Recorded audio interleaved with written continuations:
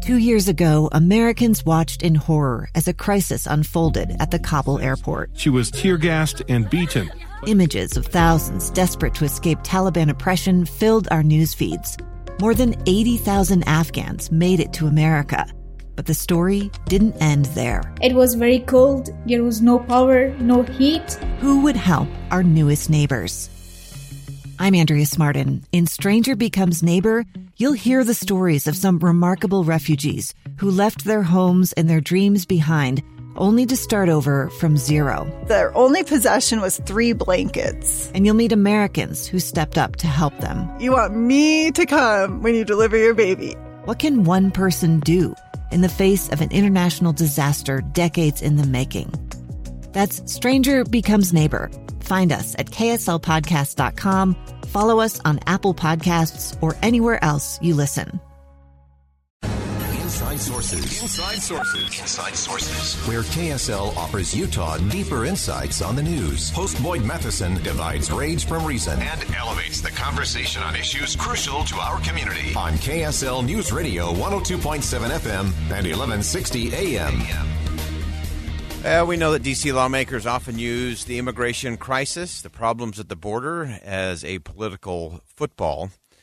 But this approach has a real cost, and we've been talking about this, and I'm tired of that real cost. The real cost is both resources and, more importantly, it's human lives. Our immigration system is broken. It's buckling under a lack of leadership from both sides of the political aisle. And so the question then becomes, how do we build an actually functioning immigration system that can actually do the things that we need it to do, and that it seems to me that most people actually agree on once you get out of the political arena? So how do we get to that? Chris Richardson is the general counsel and COO at BDV Solutions, an immigration agency. He's also a former U.S. diplomat and co-founder of Argo Visa. And Chris, you had a great piece in The Hill, which right from the title, Gimmicks Won't Solve the Humanitarian Crisis at the Border. From your perspective, where are we when it comes to the border and immigration?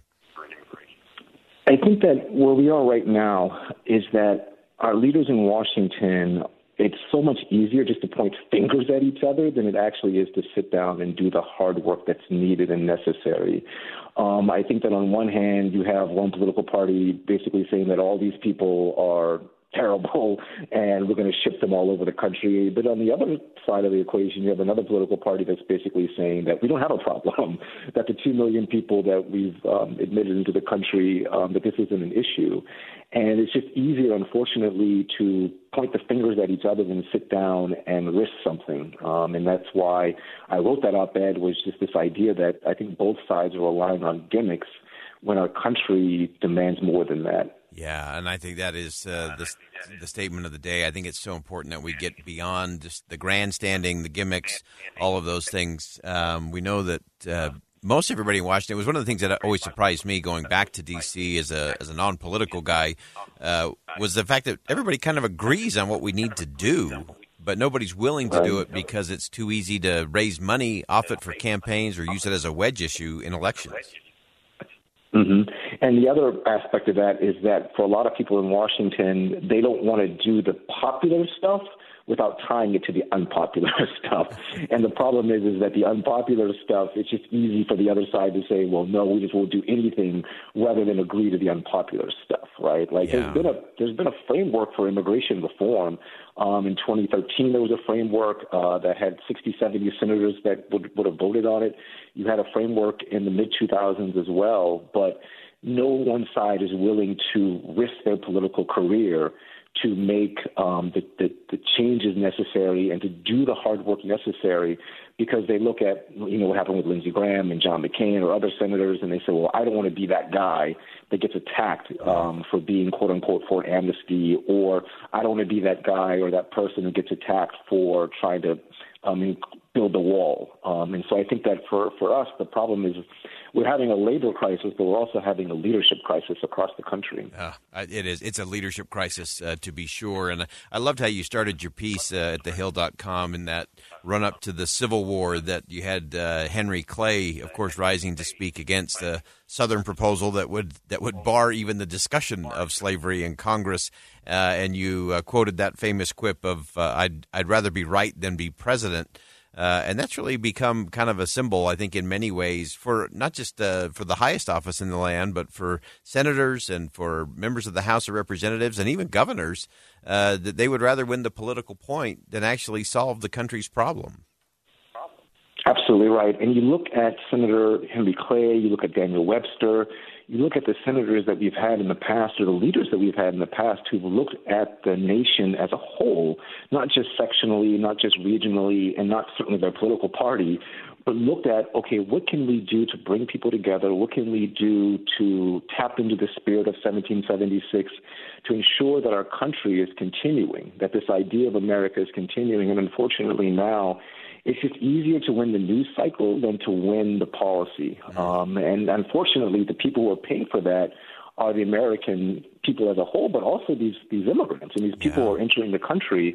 And it also hurts those people who actually are coming here for actual asylum. And we're using the asylum system as a backdoor to doing the policy things that we just don't want to do as a country. Yeah, that's so important, and it is far easier to win the news cycle than it is to actually help the nation solve the problem. One of the things that you talked about is that we need to really have this view of the immigration system as expansive and nimble. Give us some details there. Yeah, so the issue with the immigration system is that we haven't had real immigration reform in 30 years. 1990 was the last time we really took a hard look at immigration. And the issue is that everyone's always like, well, these people need to get in line, but there is no line anymore. The immigration system is just fundamentally broken to the point that people are using asylum as a way to get workers. What I mean is we need an immigration system that is large enough that these people can interview in their home countries, that, when a company says, well, I need this amount of workers, we can interview, vet these people, get them out of their embassies and into the United States in a responsible way, rather than putting them through what I would call the Depression Olympics, basically, of how much can you suffer? Are you willing to suffer to get to the border to find an officer that will let you in? What we need is an immigration system that is big enough that it can absorb and process these people and does it in a fair way and in a just way so that we don't have these people who risk their lives to come to the border. Yeah, and that whole process of the asylum seekers on one hand, those who are coming here, as you mentioned at the beginning, that are just here because they do want to work, and allowing them to come and work and go back as they please, having that system, and then those that do want to come and become citizens and become part of the country. Those are all different and should be dealt with in a different way. But it seems that it's much easier to use that blunt force instrument, which always produces the fake fights, the false choices, anger, fear, and frustration, as opposed to thoughtful discussion in terms of how do we get this right so that we can treat all of those who come to the border, regardless of circumstances, not as liabilities to be managed, but as assets of people with divine potential that can actually add value to the country.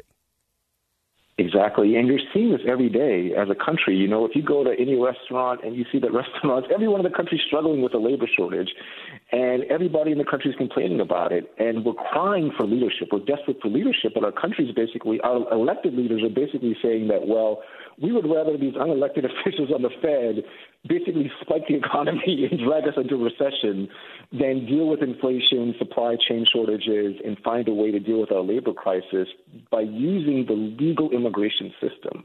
And that's where we are as a country, and it's so sad that the answer is there.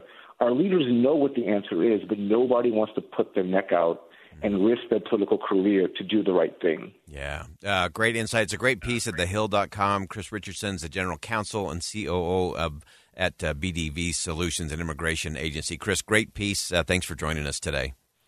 Thank you so much for having me. All right, that's some really great insight there from Chris. It is going to take leadership and courage. And would you be willing to say, I'd rather be right than be president? Would I rather be right than have a political office? Would I rather be right and get it right for the country, or am I only interested in holding on to power? That's the question. That's the crisis when it comes to immigration. We've got to have a different discussion. 2 years ago, Americans watched in horror as a crisis unfolded at the Kabul airport. She was tear-gassed and beaten. Images of thousands desperate to escape Taliban oppression filled our news feeds. More than 80,000 Afghans made it to America. But the story didn't end there. It was very cold. There was no power, no heat. Who would help our newest neighbors? I'm Andrea Smartin. In Stranger Becomes Neighbor, you'll hear the stories of some remarkable refugees who left their homes and their dreams behind, only to start over from zero. Their only possession was 3 blankets. And you'll meet Americans who stepped up to help them. You want me to come when you deliver your baby. What can one person do in the face of an international disaster decades in the making? That's Stranger Becomes Neighbor. Find us at kslpodcast.com, follow us on Apple Podcasts, or anywhere else you listen.